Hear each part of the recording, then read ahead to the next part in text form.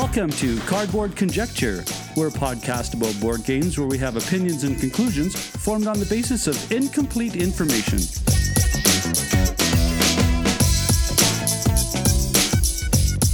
This episode is brought to you by the great people at GameSurplus.com, where you can find the current hits, the classics, and the hard-to-find titles. Let Carmen and Elaine find your games and receive free shipping for all contiguous U.S. shipping orders over $120. Remember, GameSurplus.com. Great people, great selection, and great prices. And in Canada, Amazing Stories in Saskatoon. If you're in the Saskatoon area, come by the store for Friday night board games, play and receive 20% off the purchase of any board games in the store. Amazing Stories Comics is the winner of the Joe Shuster Award for Best Comic Retailer in Canada and nominated in 2016 for the U.S. Eisner Spirit of Comics Retailer Award presented at Comic-Con.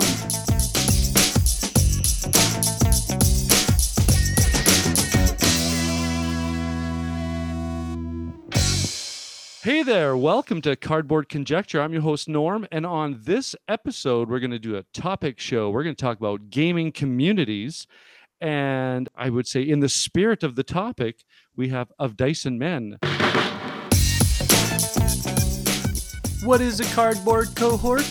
Well, cardboard cohorts are board gamers banded together who support and inspire one another and become colleagues and friends in the board gaming community.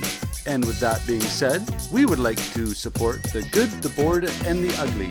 They have a podcast on iTunes, and they record weekly live stream YouTube content. So please check them out.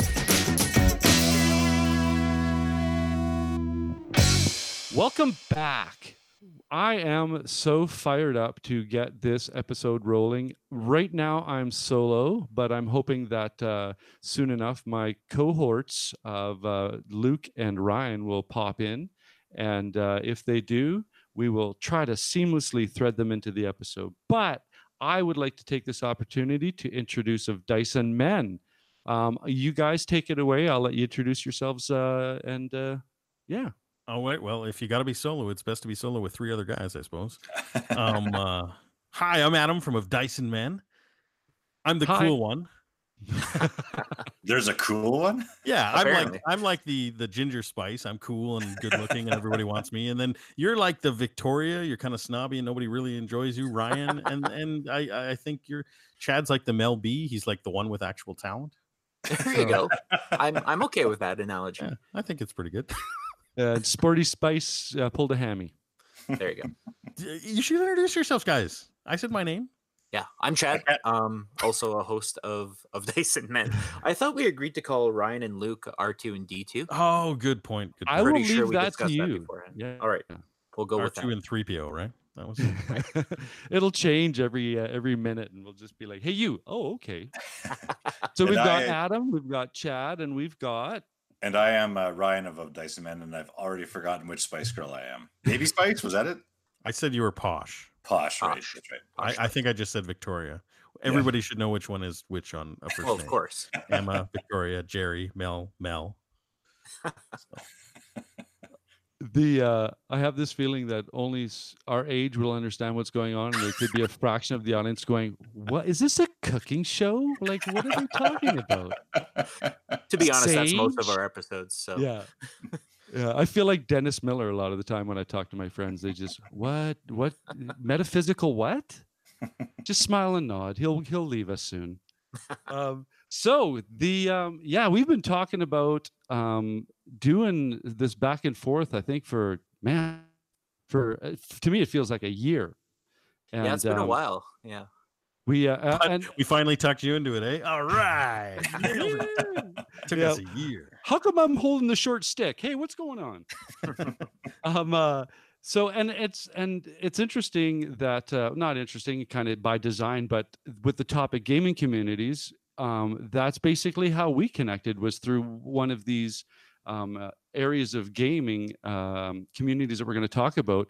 And that to me, that was the click for the topic. Was I've got all these new friends that have come with my interest in this new hobby. So that to me, it was just a perfect fit. But before we do that, we always have to talk about stuff that's going on as far as gaming. So I thought we would like every new group of friends likes to share with the other group, hey, you got to try this and you got to try that. So I thought, let's do an under the radar kind of feature. And basically it's games that have just not have any spotlight on them or any hype or anything like that. So I'm gonna pitch it to you guys first, and you know, you're the guests, so I'll try and be a nice Canadian and pass it off to other nice Canadians. I think Adam has the oldest game, so maybe you should go first. Okay, so I will go first. We're talking about games that are under the radar, games that are underappreciated. I actually have two because I want to bring one up, but I brought this up in the show like 4 times in a row now, so I'm just going to bring it up and then I'm going to throw it away and I'm going to bring up a different one. But In the Shadow of the Emperor is this fantastic game from 2004 where it's kind of an abstract representation of the king's court in the Holy Roman. Actually, I don't know what empire it is. Some empire, probably the Holy Roman Empire. I'm not even sure, to be honest. But the idea is like you try and like keep your people in the right places, having the right favors, and you don't necessarily want to be emperor, but you want to score points by like, I can't even remember what it is, doing stuff for the emperor and getting points somehow. And you being in the shadow, right? And you age, but you can be the emperor too, and being the emperor is good too. And as you age, people kind of get married and they have descendants, and then they age too, and people die off after they get too old and stuff. And it's really cool. It's very abstract, but it really nails that like court intrigue feel quite well. That came out in 2004. And I'm going to take 2 full turns, I realize. But there's a lot of cool games that came out in 2004. Who's the designer? I'm like, I love abstract. And so I am usually the one who Googles things that Adam says during the show. So I've been Googling in the Shadow of the Emperor. And yes, it's the Holy Roman Empire for starters. And the designer's name is Ralph Burkert. I don't recognize the name very well. I've also played in the Shadow of the Emperor. It's a fantastic game. It's really cool. And like, okay, so 2004 was a big game, big year. This was like a year where I think Risk 2210 had come out before this already, but Risk was really starting to like make its thing. So Godstorm came out. There was a bunch of Carcassonne like expansions came out that like they were sort of getting into that, the city, the princess and the dragon, the Cathars, whatever that is. Mhm. There was like Friedrich, the board game. Well, Adam, don't talk about Friedrich because that's my response. Okay. But I Googled. But 2004. Well, 2004 has Power Grid. It's got Doom. San Juan. It's got Doom. It's got San Juan. War of the Ring. Memoir 44. It was a huge year. That was a big year. War of the Ring. That's at the bottom of the list. Betrayal at House on the Hill. But who cares about In the Shadow of the Emperor? But we do. It's a great game, but nobody else did. I don't even think most people haven't even heard of it, right? HeroScape. Under the radar. So, but I want to steal another turn because the other game I want to talk about is actually super awesome. So it's this game called Star Wars Star Warriors, and it came out in 1987. Star Wars Star Warriors. So it's Star Wars. That's a great title, by the way. And it is basically like dog fighting in TIE fighters and X-wings and B-wings and A-wings and all these things in space. You can fight a Star Destroyer too, but and the way it plays out is it's actually really cool. Both players, it's like 1 against 1 sort of. Actually, it can be more than that too. It's like up to 6 players, or maybe 4. Actually, it says here 2 to 6. 2 to 6 players. Okay, anyway, it's like 6 players. But you plan all your moves ahead of time. So you have a planning board, and you like, I'm going to do a roll. I'll do a barrel roll. Anyway, and you like put all these little moves, and you have a certain skill level of your pilot. So that's kind of neat too, because you can have like the one ace X-wing pilot fighting like a squadron of TIE fighters. And then everyone reveals their plans basically. And then you kind of go in turn order and you like try and do stuff. And the more stuff complex your plan, the harder your roll. If you fail, kind of like you lose, and you can like cause damage to your ship sometimes, or you can just like, oh, you lost the last turn. So you weren't able to turn as sharp as you thought you were, and blah, blah, blah. And it's super cool. It's maybe the neatest thing. It does take a while, like the super fast, pew, pew, pew is not quite there. It feels a lot more long tactical, but it sort of represents only a few seconds of actual fighting time. And nobody's heard of this game, like nobody. And I don't know why, because it was super awesome. And we played the crap out of it, me and my social group back in the day. Well, have you guys ever heard of this? Well, I've heard of it because I've seen it on your shelf. That's the only reason I've heard of it. Yeah. Right. I have never heard of this, and I'm just blown away at the fact that in 1987 they had some pretty, deep programmed movement stuff. Oh yeah. Well, and it's interesting because I was going to say like X-Men with chits. Right. Exactly. because the whole X-Wing and now X-Wing 2.0 that just released recently, that is very much the same idea. You have a miniature that represents one of an X-Wing or a B-Wing or an A-Wing.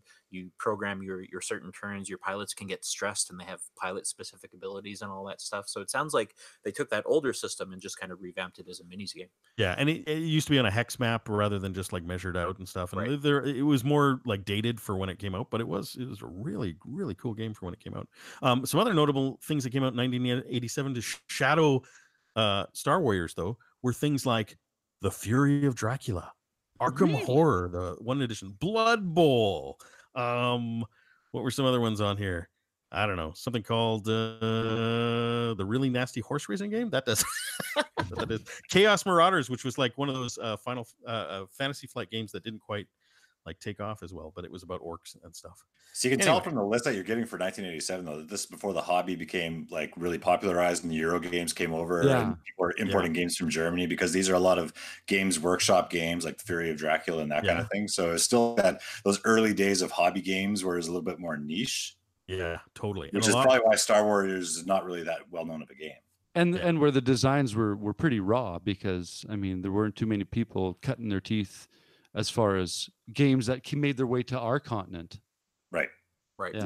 And I think the competition on game shelves is a lot lighter too. So like you didn't have to have that premier game to be able to sell it, because your choices were pretty slim anyway. I took both turns, so yeah, go ahead. Yeah, and I was also going to say, as usual, Adam took way too long, so I'm going to take a really quick turn here.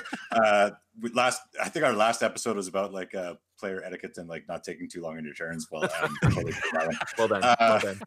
So mine is also from 2004. Oh, in 2004, also Power Grid, not a small little game there, but mine was Friedrich. Friedrich is a fantastic game. It's very light crossover between Eurogame and Wargame, and it's played with a regular deck of cards, and it's a spectacular strategy game. It takes about 4 hours to play. It's about the 7 Years' War, and it's also unique in that it's 3 versus 1 sort of. There's only one winner, but it's basically 3 versus 1. So I would suggest that people check out Friedrich if they want to try a unique, very underlooked game. I was surprised at how few ratings there were of it on Board Game Geek, because I thought it had better name recognition than it's had. Yeah. I think people know of it but haven't played it. Yeah, I think go ahead, Chad. Go ahead. Does that game actually come with a deck of cards, or do you have to supply it? It comes with a deck of cards, because I don't think it's quite a 52 card deck, but it is played with like you could use the cards for a poker deck, but I believe it has a few more in the deck than that. Yeah. All right. So Brian, do you want to have a second shot, because we're missing 2 hosts, so we can just balance out this time by double dipping. Okay, well, it's not quite a double dip, but Friedrich has sort of a successor to it, and that game is Maria. And Maria is a little higher rated on Board Game Geek. It's got a little higher level of entry. It's got a little bit more layers of complexity to it. And it's a 3-player game instead of a 4-player game. But it's essentially the same mechanics as Friedrich. And again, it's got like 2,400 ratings on Board Game Geek. And for comparison, Power Grid, also released in 2004, has tens of thousands of ratings. So, it's to me an equal in terms of quality of game, but for just whatever reason, those systems didn't really grab people as much as the other ones did. Maybe theme, I'm not sure, a little too historical for people. That one popped on my radar because of Heavy Cardboard bringing that to. I think they did a playthrough, and again back to this whole connecting to our community's idea that his tastes, or what he's showing on his network and on his channel, appeal to me. So that one, right away when I saw that you put that on your notes, I kind of went, yay, I get to learn more about this game.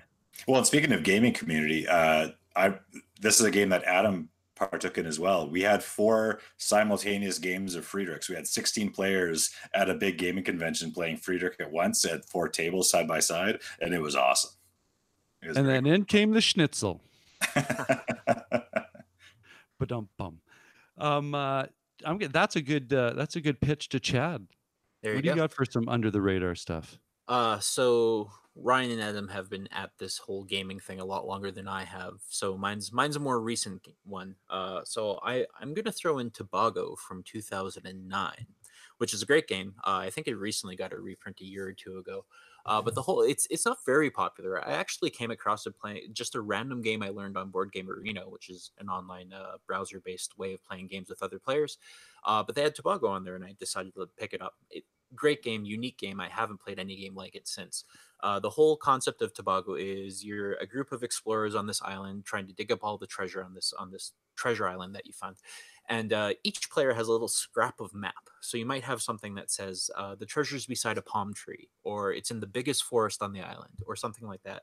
So on your turn, you start contributing these little snippets of a treasure map, and it keep going until you eventually get to a subset of instructions that's so specific there's only one hex that it could possibly be on the board, and the board's dynamic and modular, so you get a different board every time you play. And as soon as that one hex is identified, someone has to go and dig it up, and as soon as they dig it up, you get to split the treasure. But the way you split the treasure is based on how much of the map you contributed to find the treasure. So if it took 5 cards to find the treasure and I added 3 of those 5 cards, I get 3 pieces of treasure. And this is one of my favorite parts of the game.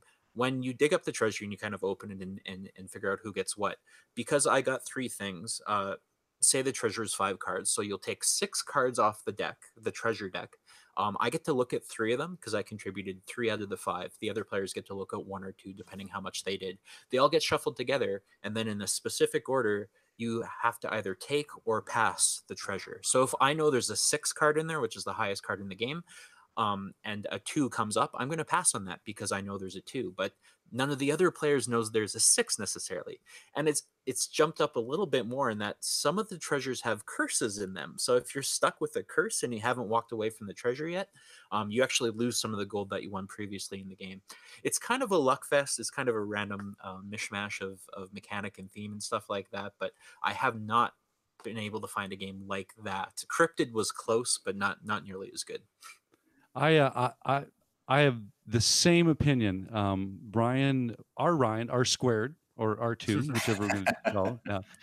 Math Boy, we can work with Math Boy. There you go. He brought that to school with the Games Club, and I grokked this thing immediately and just loved that dimension of intuitively and deductively working this map out with these cards and forcing it in towards your card strategy. And like you said, there's some randomness, but you can mitigate that by trying to strategically play those cards. And when I played Cryptid, that was my first comparison was, it's not as good as Tobago or Tobago. However you pronounce it. I hated Cryptid. I don't know if you caught the episode where I just berated Cryptid for 5 minutes. I did not like that game. But it does share a lot of the kind of common backbone. I've never had a close game of Tobago is kind of my biggest complaint with it. Like every single time we've played Tobago, someone has won by 15 or 20 points in like a game where you get 30 points to win. But it's always fun. It's always a blast to play. So I can forgive it that one little thing. Well, and I mean the journey of discovering. I mean, even when I lose, I still have fun because totally. It would have turned left if I could have, but you had the card right. That made it progress into the opposite direction that I wanted. So I mean, that's what a swing happens. So exactly. I know I will immediately play this game if anybody asks for it. For sure. Like I said, there's an implementation of it on Board Game Arena, so that's a great way of getting a few plays in. Some of the competition that year in 2009 was Small World. Ooh, pretty big name. Yeah. The Resistance came out in 2009, and as much as I hate to admit it, Cards Against Humanity was also released in 2009. You can see why Tobago went under the radar then. Totally. Those are big names, right? Yeah. Yep. Oh, you know what I forgot to mention about Star Warriors? Back to me. Bring it back. You can play it with the role-playing game the Star Wars role-playing game that was out around that time. The D6 game. Yeah, and like basically the skill level was the same, so you would literally just be like, okay, we all hopped in this starship and now we're playing Star Warriors, but instead of rolling my, whatever skill that you got by whatever points and stuff, you just roll your piloting skill, and it was the exact same dice, the exact same like way things would work out. That's pretty neat, actually. It's just like you just moved your game to a board game. Oh, anyway, I wonder if they did that naturally or if it was like meant as a supplement to the RPG. I think it was definitely intentional because it like right on the box it'll say like you can use this with the role game. So I picked up the anniversary edition of the D6 Star Wars role-playing game just for sheer nostalgic. Yeah, it was great flipping through that thing going, oh, I remember this page and not being able to understand it. Right.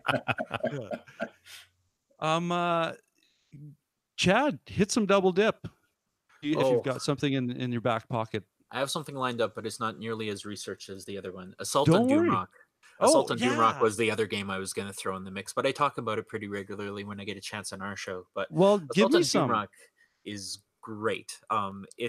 It's a cooperative dungeon diving-ish type of game, but it's not quite. It's again one of those games that's just so unique. It's hard to describe because it's very much there's a little. The game basically happens in 2 phases each round. There's kind of a quest phase where you're going to villages and buying armor and equipment and exploring caves and all this other stuff. But throughout the course of the game, you have to have 3 encounters. And the third encounter is with the boss, and you're trying to get to Doomrock, which is the last area you can explore, and have this encounter with one of the final bad guys. But the way the battles work is so unique, and I love it. It's your character basically has a bunch of ability cards in front of it, and each of them has one of the different 6-sided dices on them. So you roll at the beginning of a combat round, you roll all the dice you can roll, you assign them to your abilities, and then the abilities you assigned are the things you can do in combat. And then the combat itself isn't on a board or a map or a grid or hexes or anything like that. It's just clusters of tokens on the table. And tokens that are together are a group of enemies, and tokens that are in separate areas are things you have to move towards and behind and stuff. And the way they just represent like people hiding in cover and hordes of enemies coming towards you and being surrounded by 3 or 4 orcs and being able to hop in and out of combat and stuff like that. The way they did this with just this really basic token system, amazing. Again, it's just one of those games where I haven't seen another combat system like it, and it's just so unique. I could never picture getting rid of this game. Oh, cool. The one thing that immediately drew me on that game was just the box art. Yeah, it's also very unique. I think it was a very early Kickstarter game. And I didn't get it on Kickstarter. Oddly enough, just on a local for sale website, someone listed Assault on Doomrock. That's on my wish list. I'm going to pick it up. And then I spent way too much money tracking down the expansion over at Board Game Geek as well. But yeah, I'm glad I have that on my shelf. Awesome. Yeah. Awesome. That I in our social media back and forth, that was one of the games I told you that was on my hit list just because of everything that I've heard about it, seen about it, people talk about it was all positive. Mhm. And in regards to the fact that, like you said, it was a Kickstarter or it was a first design for a team kind of thing, and yeah, no, a good first out from what I understand. So I feel like we're building up an excellent list for when we do our little mini con in Davidson. Just bring all these games. It'd be great. yeah, great yeah. idea. I don't know if Ryan was here when we started talking about that, but I think we're in the preliminary planning stages of the Summit series. Yep. They might kick us out of that A&W though. Well, I was thinking what's that bar called? Toppers or something like that? I had about 3 jokes go through my head, but I don't want to have to edit myself. Okay, well, that's where I'm going to come in, and I hope that this one is not on anybody's radar because I'd love to introduce. But Brussels 1893, I think out of the list, it's one of the newer games, so shame on me. And Math Boy Ryan, when we were talking about this right away, he's like your Ryan, where he's checking the stats out, and as I'm talking about it, he goes, "Oh, well, it's not that under the radar. It's only it classifies 800 on the overall of Board Game Geek." So, and I'm like, "Oh, well, that's I got to find something under 1,000 or something." But There you go. I love this game because I mean, for me, it was one of those first Euro games when all of a sudden my brain, who used to be into the whole Risk thematic, D&D, all of a sudden went, "What is this Euro thing? I like this Euro thing. It's like cardboard Ritalin for me." And but yeah, so if you're a Euro fan, the Brussels 1893 is, I mean, it says worker placement, but oh my, it's one of these kitchen sink games that you don't realize, because it is by nature worker placement, but then it turns into an area control. It turns into an auction.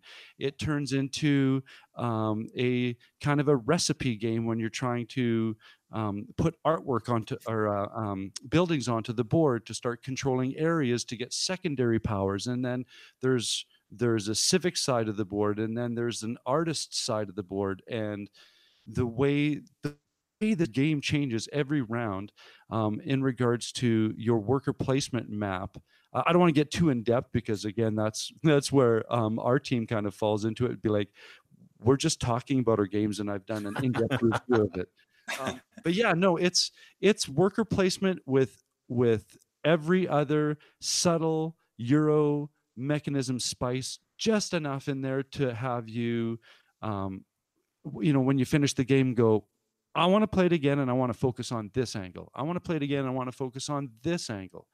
I've played it a multiple amount of times, and it's one of those, I like to get all kind of zen, one of those games where you have to bend like a reed in the wind.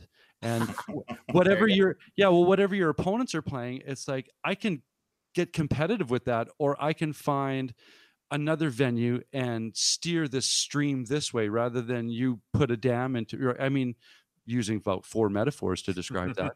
But to me, it's one of those games where you can be an obstacle if I let you be an obstacle, or I can say, go play in that corner of the board, because I'm going to focus on this economy of selling my Art Nouveau into that cool matrices that moves around, and you can manipulate to buy low and sell high. I'm just all the little subtle. So I'm going to pitch it to you guys and ask if any of you guys have ever had this experience on this game. Description, I was going to say that description immediately reminds me of Ryan's favorite game, Great Western Trail.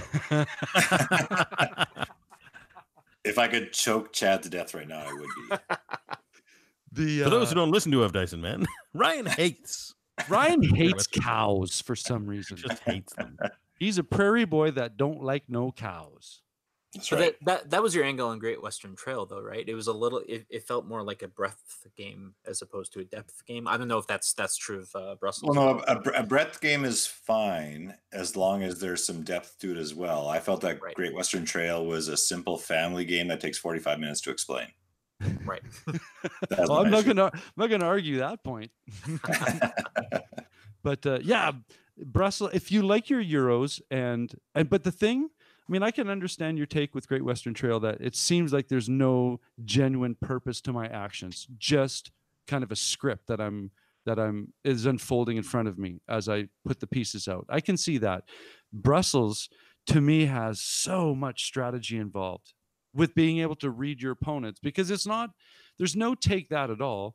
But as in area control, there's this sort of passive aggressive, I'm going to nudge my way in auction-wise to steal this bonus at the end of this phase from you, right?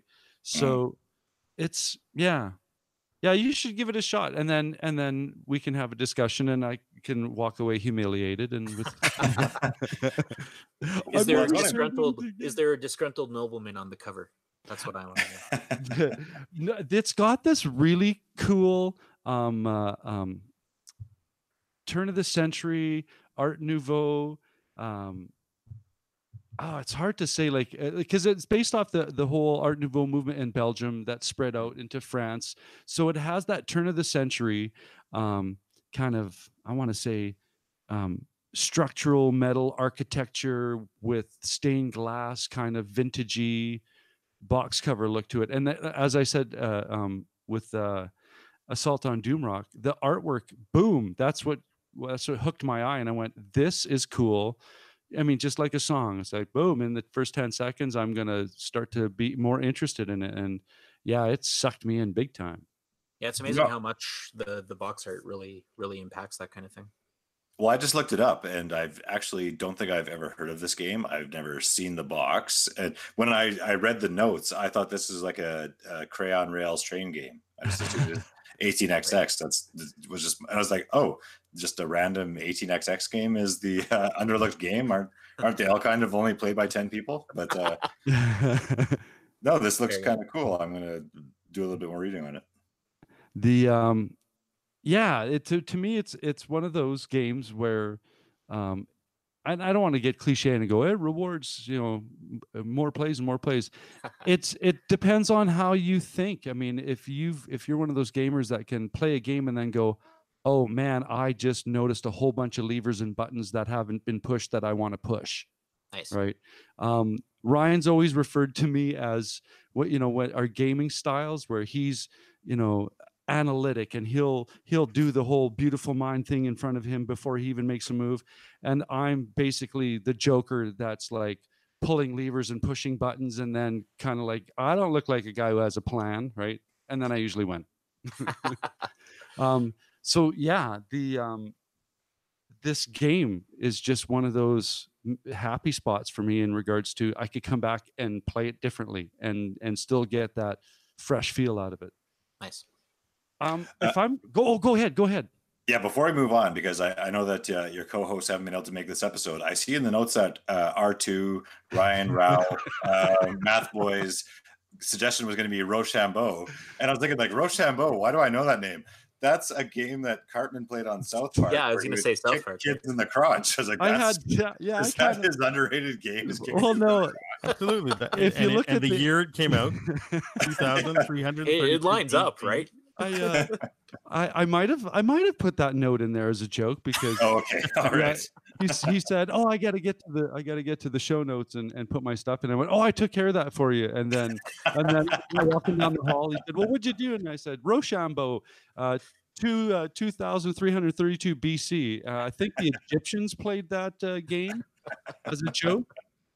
And I think he after he was convulsing with laughter, I think he yelled out the word Cartman, and I started giggling down the hall. So I don't think it's on Board Game Geek. I'm not sure. You'd be surprised. Ranked higher than you think. Yeah.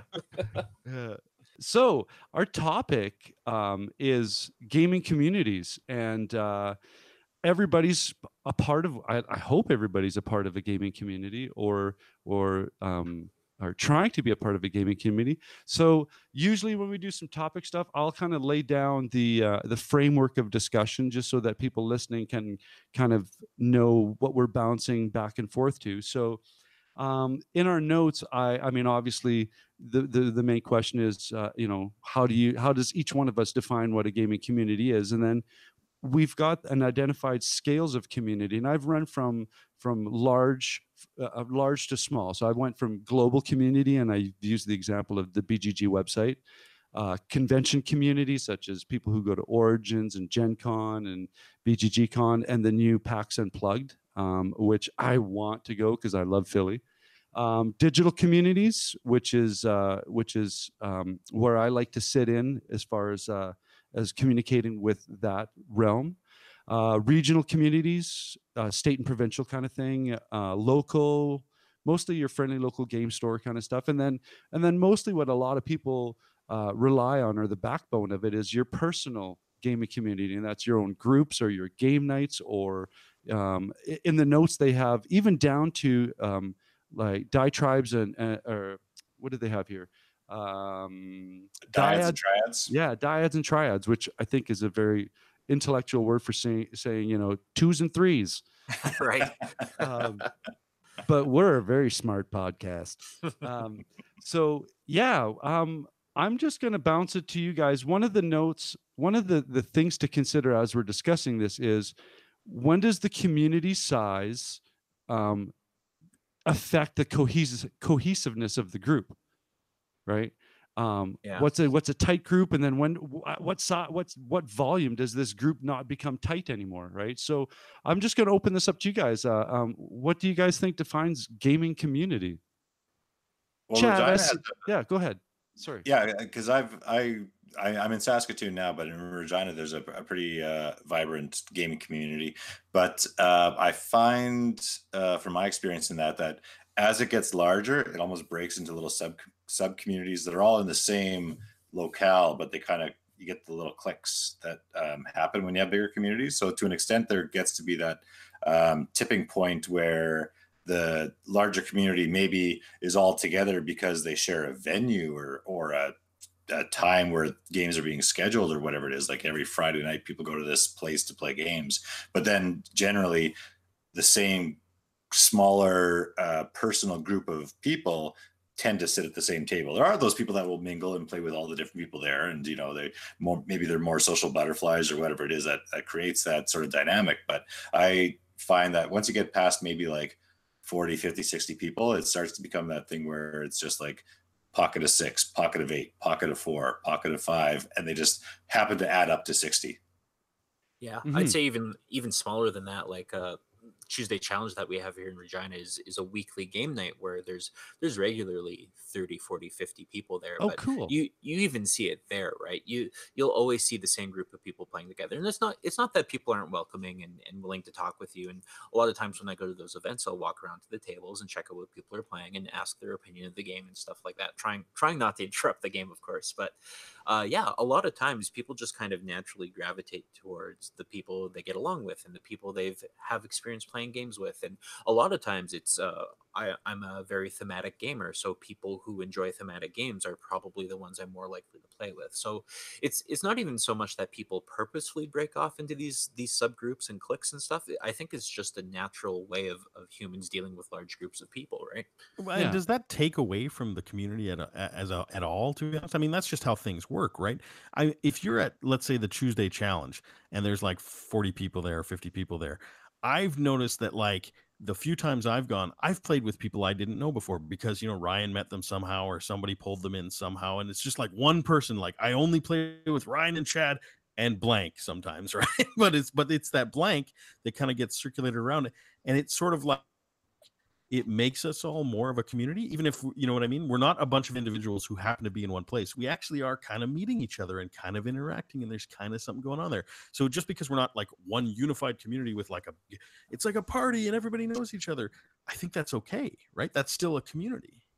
And I think what's interesting about like we're describing general communities, but our community as board gamers is the function of our community is to sit down and be social and to get to know the person. So, I mean, the games themselves could be mechanisms to propagate the community. Mm-hmm. Although I do find that some people that take part in the community are not there to be part of the community. They are there specifically because they want to play board games, and you have to sit with other people to play that board game. Unfortunately, it's like, I hate people, but I will deal with them for the next 2 hours to play this game that I love. Because I just need pylons in the chairs. That's all you are to me. Essentially, right? Like I think that a lot of these hobby communities, I often actually equate in my mind gaming communities with like the people that smoked in high school and university, because they would like develop friendships and community based around nothing more than we smoked during smoke breaks at the same time under that warm vent outside the doors of the Arts and Science building on the university campus. And so I think that gaming a lot of the times, like I've met a lot of great friends in playing games, but there are people that I just tolerated to continue the game until the very end. Do you know what I mean? So it's you kind mean of me again, right? Well, always, yeah. Anything negative I say is absolutely referring to you. But it's kind of funny because it's, generally when you think of community, you think of just like all positives and getting together. And I don't want to make it sound like it's not largely that, but it's almost like more about the hobby than it is about the people, with enough people that it kind of like detracts from the community a little bit when you do have these larger gatherings. Because I don't know what it is about gaming specifically, but it can attract some people. We've talked about this on our own show before. Some people that just don't have the best social niceties. I don't know what it is. Like they're not outright jerks maybe, but they're maybe a little introverted or whatnot, and they just maybe feel a little awkward with interactions with people. And so yeah, I think a lot of the times when these communities get together, it really is, the focus is that piece of cardboard in front of the table and not the human being on the other side of that cardboard. So it's a weird think that social awkwardness is limited to gaming communities. I feel like any community bigger than 10 people has at least a couple people who have problems socially. Well, and that's just the dynamics of personality too, right? Yeah.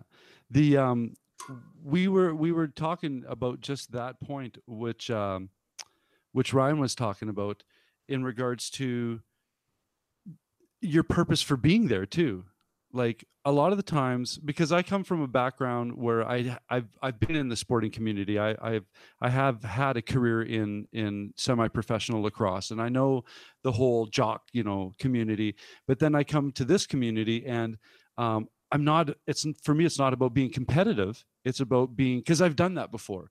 To me, it's about the dynamic social experience that I can have, and like you guys have said, I want to go and meet some people who are into the same things that I'm into now, and not, I mean, so into it that you have to talk about it on the internet, right? So it's one of those things where, at least for my motivation, is to make that social connection. I mean, then I can go, hey, you're good at this. Now let's drop the gloves. Let's play this game. Like, if you want to be, then let's put the Slurpees down and let's dial this game in, right? But to me, I try to predict that while I'm sitting down at the game and look at all the players and go, is your motivation here to win at all costs, or is your motivation here to have an enjoyable social moment? And then I will try to, be that puzzle piece that allows that moment to be that moment that people are wanting to, that at least I'm perceiving wants to have happen. Mm-hmm. Actually, sorry, Chad. One thing that what you were just saying triggered in my mind, actually, because it kind of came off when I was talking that I'm very negative towards gaming communities, which isn't true. I just think it's sort of like a different sort of a dynamic, because you were mentioning the semi-professional lacrosse, and that isn't always going to be the most diverse group. It's usually going to be males that are in their 20s and 30s, right?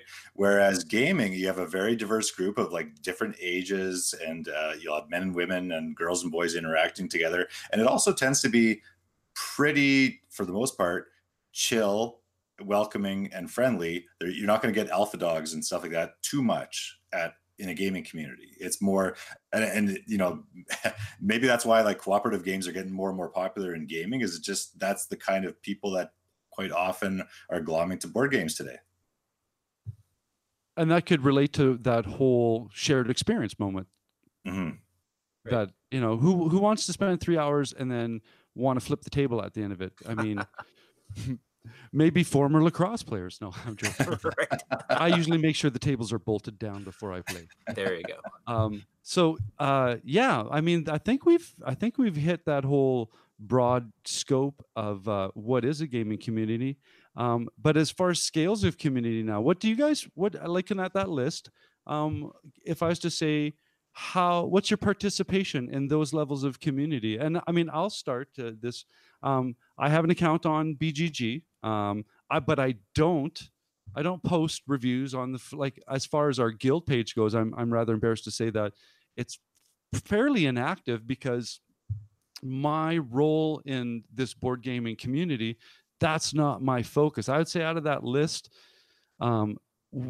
my two focuses are the digital community, because we're very active on Twitter, and the local and personal. I think those are my top three as far as important to me, at least. And I'm starting to see them expand as like we had just said, let's do a summit. It's like, okay, well, now my regional community is getting bigger, and I'm okay with that. Right. So guys, what?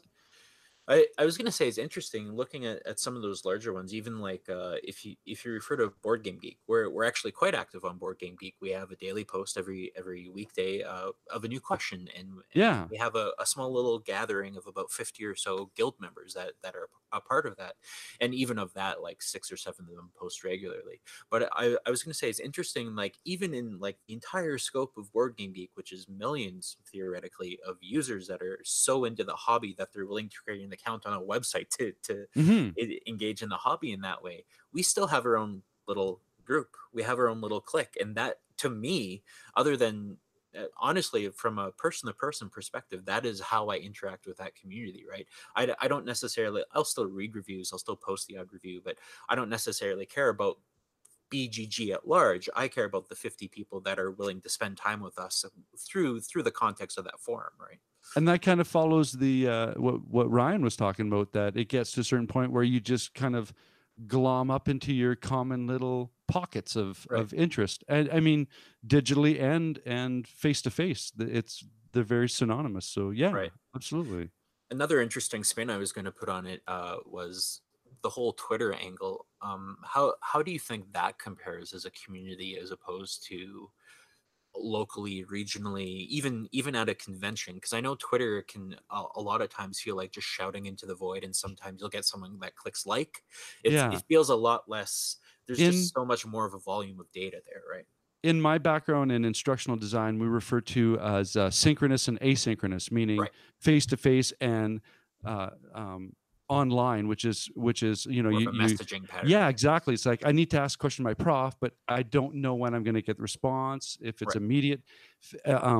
Synchronous is like, I'm right in your face. You ask me a question, I'm going to answer you right away. And I think Twitter has more of an asynchronous style of communication, because like you said, you're shouting out and you have to wait until that echo comes back. And that echo might not come back the way you want it to come back. Or at all.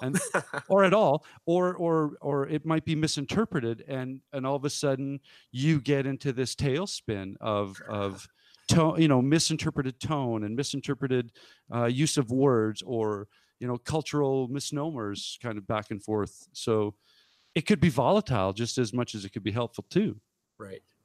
It's hard for me to say, and I hate this because we're very active on Twitter as well, but it's hard for me to say, compared to other things that are available, that we're part of a Twitter board game community. We certainly contribute to content, and we certainly have people that interact with us, but it doesn't feel like a community like our BGG forum or guild does, and it doesn't feel like a community like our SAS Games forum and some of the local events do, right? Well, do you know what Twitter feels like to me? Twitter feels like to me when you are watching movies and you have all those buyers and sellers on Wall Street just like screaming into the void, waving their tickets. To me, that's Twitter. Like, you can't follow it, and it's, you know, the information stock market. Yeah, that's exactly it. And like, if we disappeared off Twitter, nobody would really notice. Right. Like, it was just like we could stop posting and nobody would notice. It's just one less thing in your feed, right? Right. But if we stopped posting a BGG, somebody might be like, "Hey guys, what's happening?" Well, here's one of those points in our notes that will contribute to the understanding of this. And it says, instability and intimacy of a group, an intimate community, members recognize and are recognized by all of the other members. Right. So with the Twitter, that recognition isn't there. Yeah. Or it's a false recognition. And it's still a thing. Like, if you guys never posted again, I would notice that, but that's because we're part of that more intimate group. But again, I don't think, like, Twitter kind of enabled that, but I don't feel like Twitter is the reason for it, I guess. I don't know how to describe it, but Twitter I've found to be most effective as a public display bulletin board. Right. And whoever wants to walk by and have a look, I mean, because I teach, using the classroom metaphor, this is what I'm doing in my classroom. Here's my bulletin board. Here's samples, exemplars of what's going on in this room. You can come in if you want and engage us, but this is pretty much what's going on in our group, in our community. And our participation with the external is simply a bulletin board. Yeah, I can see that. That works pretty well. Which doesn't sound like community to me. Right. It sounds like a commune of communities. Yeah. But it's kind of like a tool that the community uses, though, right? At the same time. Yeah, it's almost like an advertiser. Like, it's advertising your community, right? And again, like said, I like the classroom analogy, where, like, in the classroom there is a community of people engaging and working together and feeding off of one another. But here's just a small, stupid little sample of what we do, right? Yeah. Yeah, it's interesting because all of a sudden, I mean, you can get to, and I believe back to what Ryan had said, the growth potential gets to a certain point that it can't be the same thing it was in the beginning, because the numbers just don't work to account for that. Yeah, no, definitely. Yeah. It's all a factor of scale, right? It's to a point where just the human mind can't process that many connections, and just as almost a self defense mechanism, you're going to recognize the same four people you see every time you go out, and just kind of naturally start levitating their direction, right? Right. Do you had mentioned the term number, and in our notes, do we want to bounce around that concept of Dunbar's number? I like that number. Yeah, I Yeah, think just I'll spill it out there, just so people know. Dunbar's number is from research in sociology that identified, and it suggests that each person has a cognitive limit, or basically a brain capacity to maintain a certain amount of stable social relationships, and that is the number is about 150. So, I got like according 900 Facebook friends, so I don't know what you're talking about here. Those are yeah, obviously stable yeah. social relationships. They're intimate, they're stable, and there's 1,000 of them. But yeah, because then we can bounce back to that idea of that tipping point of when it becomes too many people, and that community has to create an organizational structure now, or some sort of framework.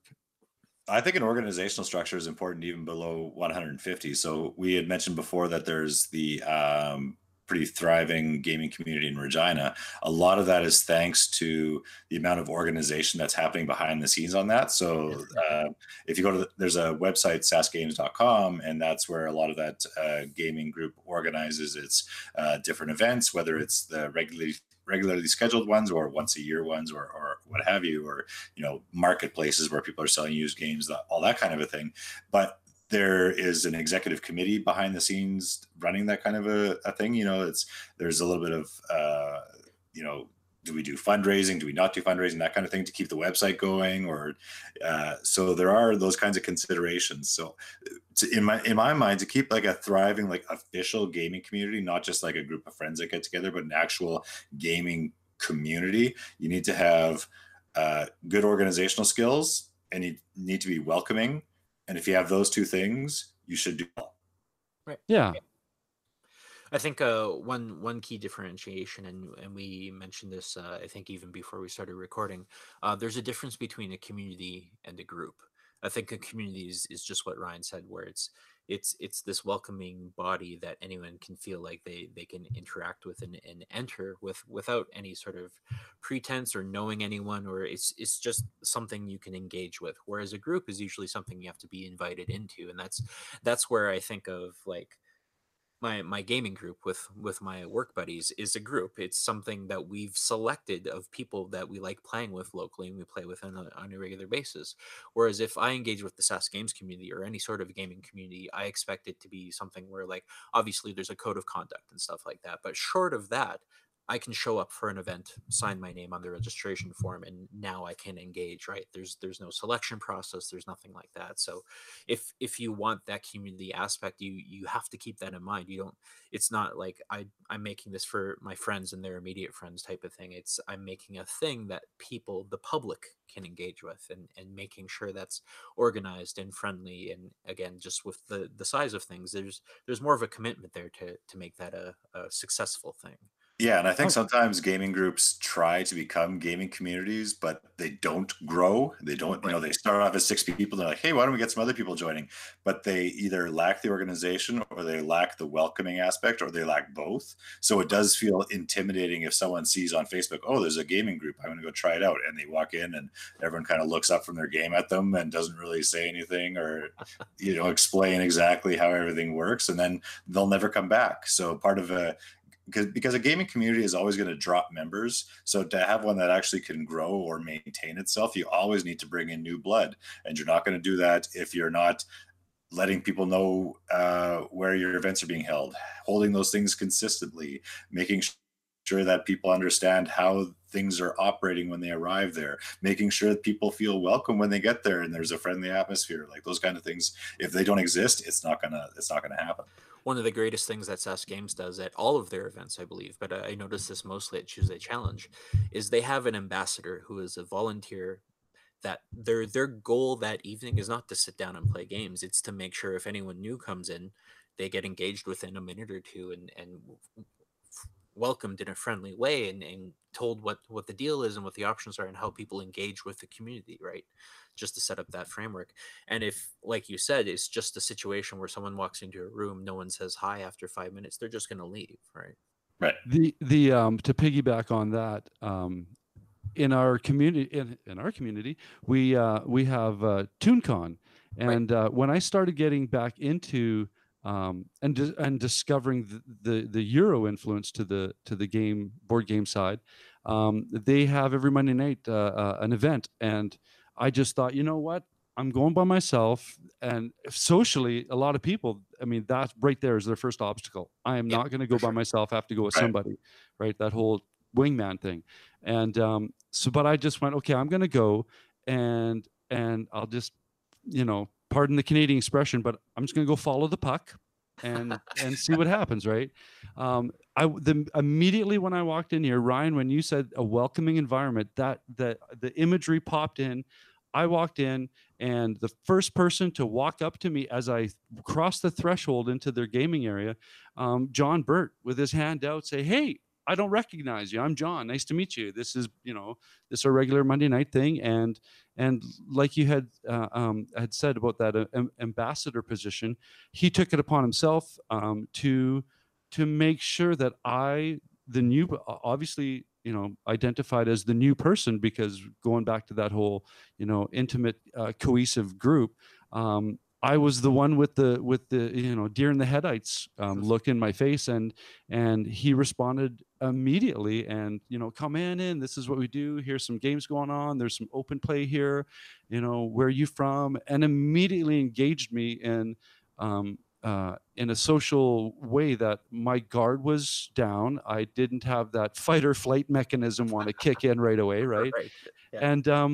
And I don't know if his awareness to his effect was as pronounced as it was from my perspective, but to me, that was, in my head, I'm thinking, before I even experience what this night's going to happen, I'm coming again, just because of this excellent welcome feeling that was provided to me. So yeah, I can't say more about, I mean, the organization is absolutely important, but from a social point of view, who likes to be left out? Yeah, exactly. Right. So, and that is the number one danger, right? Like you said, and even like Ryan was alluding to earlier, some people in the hobby, I would consider myself in this group, are introverted, especially when it comes to, I think everyone has a level of introversion when you're walking into a group of 20 people who already know each other, right? Yeah. Right. So Yeah. if you can have that ambassador to get you over that threshold, like you said, that's night and day difference right there. Yeah. I mean, when I walked in, there was the Sesame Street song going off, and it was, "One of these things is not like it." And yeah, I mean, as far as your internal monologue goes, the whole night you're competing with that, going, "Am I fitting in? Am I fitting in?" For sure. And yeah, that was to me, that was that make or break moment that defined the ToonCon community, and I'm very proud and very happy that we have this in Saskatoon. So I want to push this into, because we kind of danced around, the idea of game groups and communities. The cohesiveness of a game group sometimes is so protected by people. Yep. Right? It's definitely. Like, hey, I got a game group on Wednesday night. Oh, can I come? Yeah, there's a big audition process for that. Yeah. So yeah, let's talk about that. And I mean, that tight knit kind of, you need some references before you come to this game night. Oh, you very much do. That's not even an exaggeration. Just thinking of my own group, we usually play in the winter months when people aren't as busy with sports and other activities and whatnot, and it's very much the same 4 to 6 people that it has been for the last 5 years, right? And it's not because we don't like playing with other people or anything like that. It's just we are a consistent, reliable group that enjoy the same type of games, and it just happens to work out that way, right?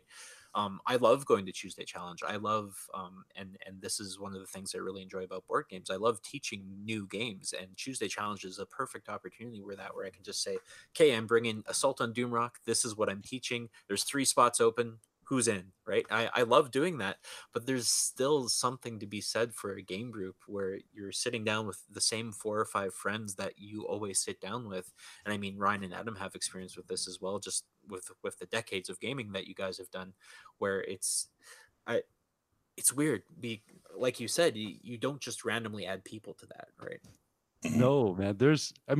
You could even equate it to the same thing as like a senior men's hockey team. Oh, I play hockey. Yeah, that's great. But you're not playing hockey with us, right? Yeah, definitely true. So, I mean, Ryan, how does a person try to break in from your point of view? How does a person try to, not the words break in, but find a way into these tighter groups? I don't know if you can, because I think if you build a relationship with one person, but it's again that difference in a group and a community, right? The group is sort of, to me, the biggest difference is that groups are exclusionary, or at least exclusive, and communities are inclusive and trying to bring people in, and that's the big difference. I think unless a group is recruiting, it's hard to break in, because then you're not being included, you're intruding. And right. that might not even be your own personal worry or feeling that that's what's happening. That's probably the people that you're sitting at the table are like, who's this joker? He's from Saskatoon. The whole dynamic is off now. I want to present this idea that you just popped out here and then pitch it to Chad. But how many times has somebody left the group and you've gone into this recruiting mode? Yeah. I think the only time I've actively recruited for something like a private game group is for like a campaign game or a legacy game, honestly. And it comes down to this actually happened for Risk Legacy when we played it so many years ago, where we needed 5 players that would be willing to sit down to 15 games of Risk back and forth. And it was the same idea where we had 3 players that were signed up, and they brought in 2 people. They basically vouched for them is how it worked out. And some of those people joined the group effectively, and we game with them regularly now. And some of them I haven't played with them again since, right? And it's not that they were bad players or it was a bad experience or anything like that, but it was the chemistry wasn't there. Well, not even that. It was just, and maybe the chemistry wasn't there for them, and that's why they haven't joined our group again. This was, I'm sorry, Kale, I have to bring up this story. In Risk Legacy, when you win a game, you get to write your name on the board. Kale is the one player out of 5 that did not get to write his name on the board before we were done. And there was exactly one game where he almost won, but everyone else made sure that he didn't win that game. Game was dropped. So I very much understand why we haven't gamed with him since, but no, it's very much, it was an audition process. Very much. It wasn't just, oh, I know Kale's into board games, he can join us. It was, okay, but this is Risk Legacy. This is a 15-game thing, and we're going to be playing this type of game, and we're these types of players, and we want to make sure that you're in for the long haul, right? And here's the contract that we want you to sign. You laugh, but there's actually a signed part of the board. If you're playing Risk Legacy, you sign the board when you start playing that game. Oh, it's spoiler alert. Oh, it's the first thing you see when you open the box, so it's not too bad. But like Ryan, when you mentioned recruit, it just popped in my head, because all of a sudden, every game group's going to have one of those tipping point where it's like, okay, well, if one more person goes and we don't replace this chair, we're down to a 2-player, repertoire of games. Well, mine's been actually kind of a funny history in that it's sort of gone the opposite direction. One is that I got into board gaming in the hobby when I was dating someone who had a lot of friends who played board games. That's actually how I met Adam, was through someone I was dating. And so that's how I sort of got into the hobby.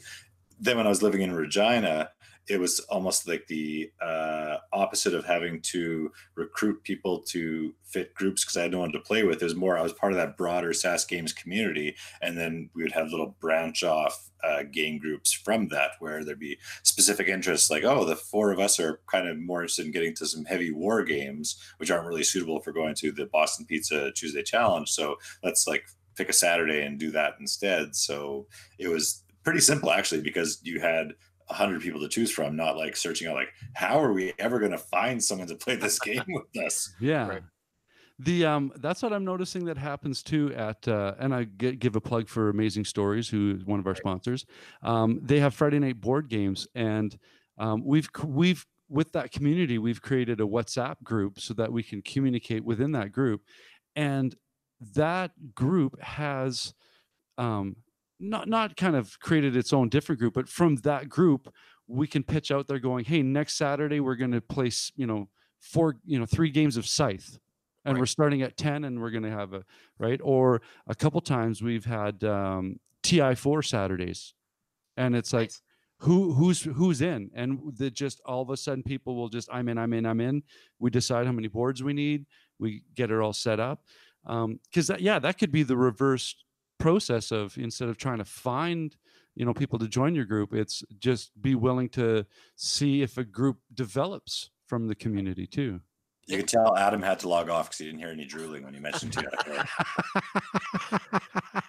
Definitely. Am I thinking that he that could be a base of his new group community is TI4 all day, all night? So. If anything could ever get him to play games again, he's a busy man, but that would definitely be what it would be. Yeah. That I think that's the same. I think that's the same Pavlovian bell ring that Luke has when it comes to train games. It's like, Luke, you want a game tonight? Yeah, I'm busy. You could teach me 18xx. I'll be over in 10 minutes. Sold. Actually, back to the group thing. I find myself in this kind of odd space where we have 4 to 6 people that regularly show up, and like, I haven't really communicated this, but I don't want to add a 7th, because having 7 people at a game night is a huge pain in the ass, right? What games? Yeah. Either we're playing code names all day, or like 2 smaller games, and that's not fun. Now, have you had the opportunity to take a group that size and go, okay, well, we're going to have a game of 4 and a game of 3, or is it part of that group thing that we're all here together, we have to play a game together? It's more often that than not, and a lot of times, like, having everyone show up is pretty rare. So when it does happen, we can have a party game night, play some Decrypto, play some Just One, play some of the newer fun little word games, right? And we'll have a good time with it. But if it's a regular occurrence, I would get sick of that pretty quick, right? Well, yeah, I don't think it could take too much code names. I mean, it's good, fun game, but Yeah. So I'm just looking at how much more about this topic that we could draw on. We've pretty much hit a good broad spectrum of games, communities, inclusion, cohesiveness. If you don't mind, there was one point written down that I thought was kind of interesting, and maybe it's because I have a sociology background myself. Then do it. I'll just read out the point as it's written. German sociologist George Simmel argued that as the group becomes greater, the individual becomes separated and grows more alone, isolated, and segmented. I don't know what that has to do with gaming, but I think that's a really cool quote. Solo games are amazing. This is true. Yeah. Well, yeah, because I mean, there's a few of the key points that I took out. I put that one in there just because I'm going to a con, I'm going by myself, I'm going into this large group, and there's a potential where I could feel separated from the community. That's a good point, actually. I could see I could see a person walking in and not knowing what to do and just sort of like shell-shocked and just standing there like, and almost feeling uncomfortable and wanting to leave. I could actually see that. Right. And Yeah. I mentioned this earlier, but I've seen a trend of this on Twitter around this time when the game conventions and stuff starts spinning up, where someone's really popular on Twitter and they have this huge following and they show up to GDC or Origins or anything like that, and no one actually knows who they are because they just know their online presence. And meanwhile, the people you've been interacting with for the last year are buddy over in the corner because this is their convention. You don't leave that situation feeling good about yourself, right? Mm-hmm. So there could be a superficial, perception going into this too. Right. Yeah. Or you set yourself up for failure, right? Yeah. Thinking you're a part of a community and then finding out, whether it's self-fulfilling prophecy or not, that you're not really as intertwined as you would like to think, right? Well, here they think they're like of Dice and Men or Cardboard Conjecture big, but I don't think so. Right. We're so big, we're not even aware of our immensity. Yeah, I mean, if it wasn't for the fact that I know myself that I'm it's going to take me 10 seconds to go in and read the room and go, okay, here, or just, what is it? 2 years ago, Ryan and I went to MeepleCon in Vegas, and we walked in and it was immediately one of those feelings where you check the room, you look what's going on, you see what kind of atmosphere it is. And the amount of people that were looking up at us and kind of waving us in, going, hey, we need 2 more players. You're standing there. Come over here so we can. That, for me, that was connected to this whole idea of the individual becomes separated and grows more alone. The group that was there did not allow that to happen to us. Right. That's that welcoming community, right? Yeah. So I instantly Googled MeepleCon Las Vegas. That sounds awesome. I'd totally go to that. It's now the new Dice Tower West, because they when we were there 2 years ago, I had advanced an email to Tom Bassel about how I use board games in the classroom, and if I could ask him some questions and so on and so forth.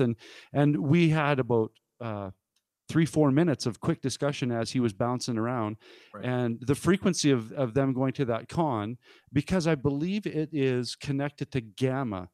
Like it's GAMA's in the first half of the week, and then that con was at the back half. So there was a lot of retailers that would just stick around. And the first 2 years, that's basically how it started. Was shouldering another community of the GAMA people, and it's now turning into I think I'm not going to say this, that maybe there should be a Saskatchewan contingency that goes next year. Who knows? Yeah. Well, I would say this year, but then I saw it ended 9 days ago. Yeah. There you go. Yeah. So that German, and again, I don't want to pigeonhole German sociologists about talking about being alone and depressed, but I'm only going to walk through the door if it's open. I think this a good point to we're gonna end this on a very depressing, dark moment here. As I go to Vancouver, anxious and panic attacky. I want to give you guys the opportunity to pitch your podcast and to let people know where they can find you and what social. You had mentioned a BGG Guild, and so give us those details so we know where to find you. Yeah, so Ryan, myself, and Adam, who was here earlier, are all part of Dice and Men, which is a bi-weekly board game podcast. We've been going for about 2 years now, maybe a bit more than that.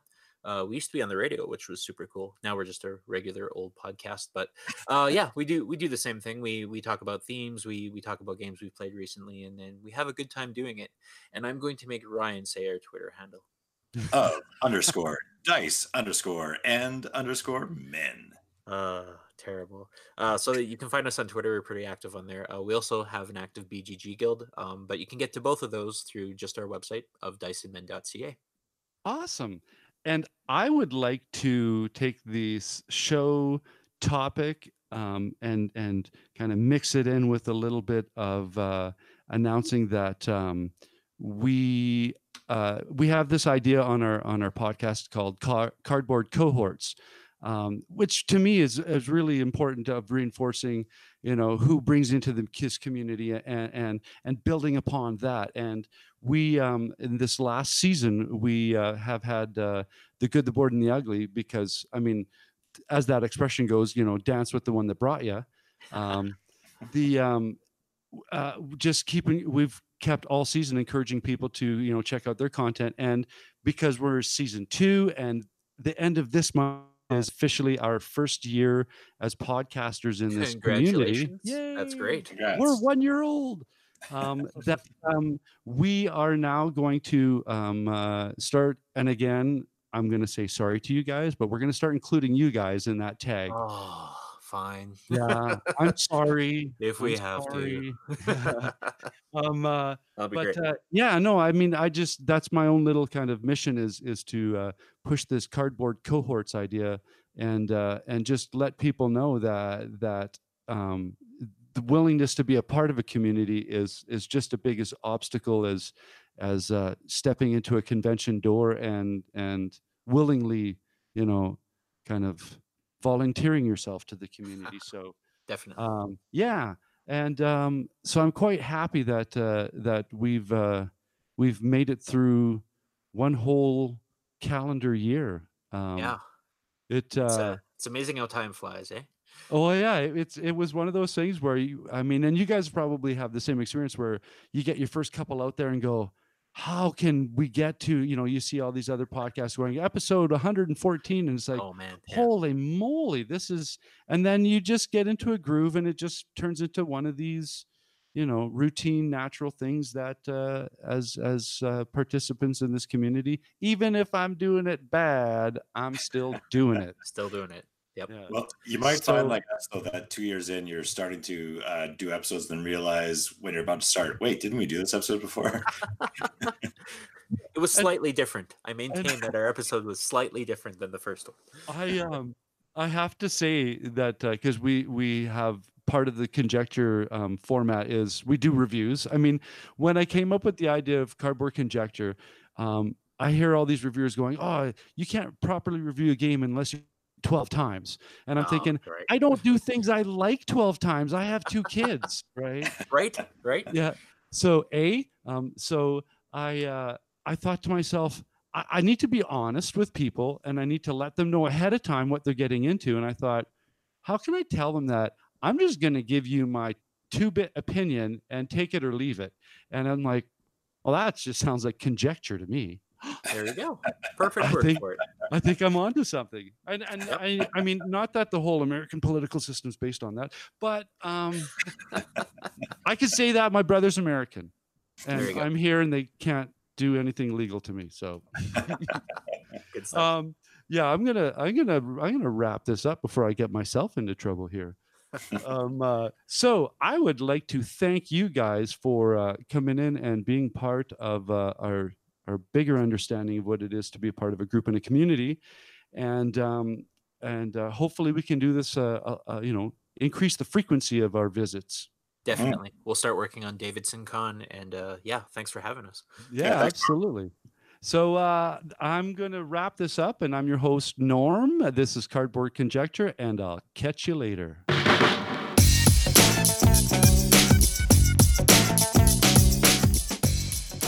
We are Bridge City Board Gamers, and you can find us on YouTube. You can follow us on Twitter at BC Board Gamers. Our Facebook page is Saskatoon Tabletop Games Community, and on Board Game Geek, Guild number 3039.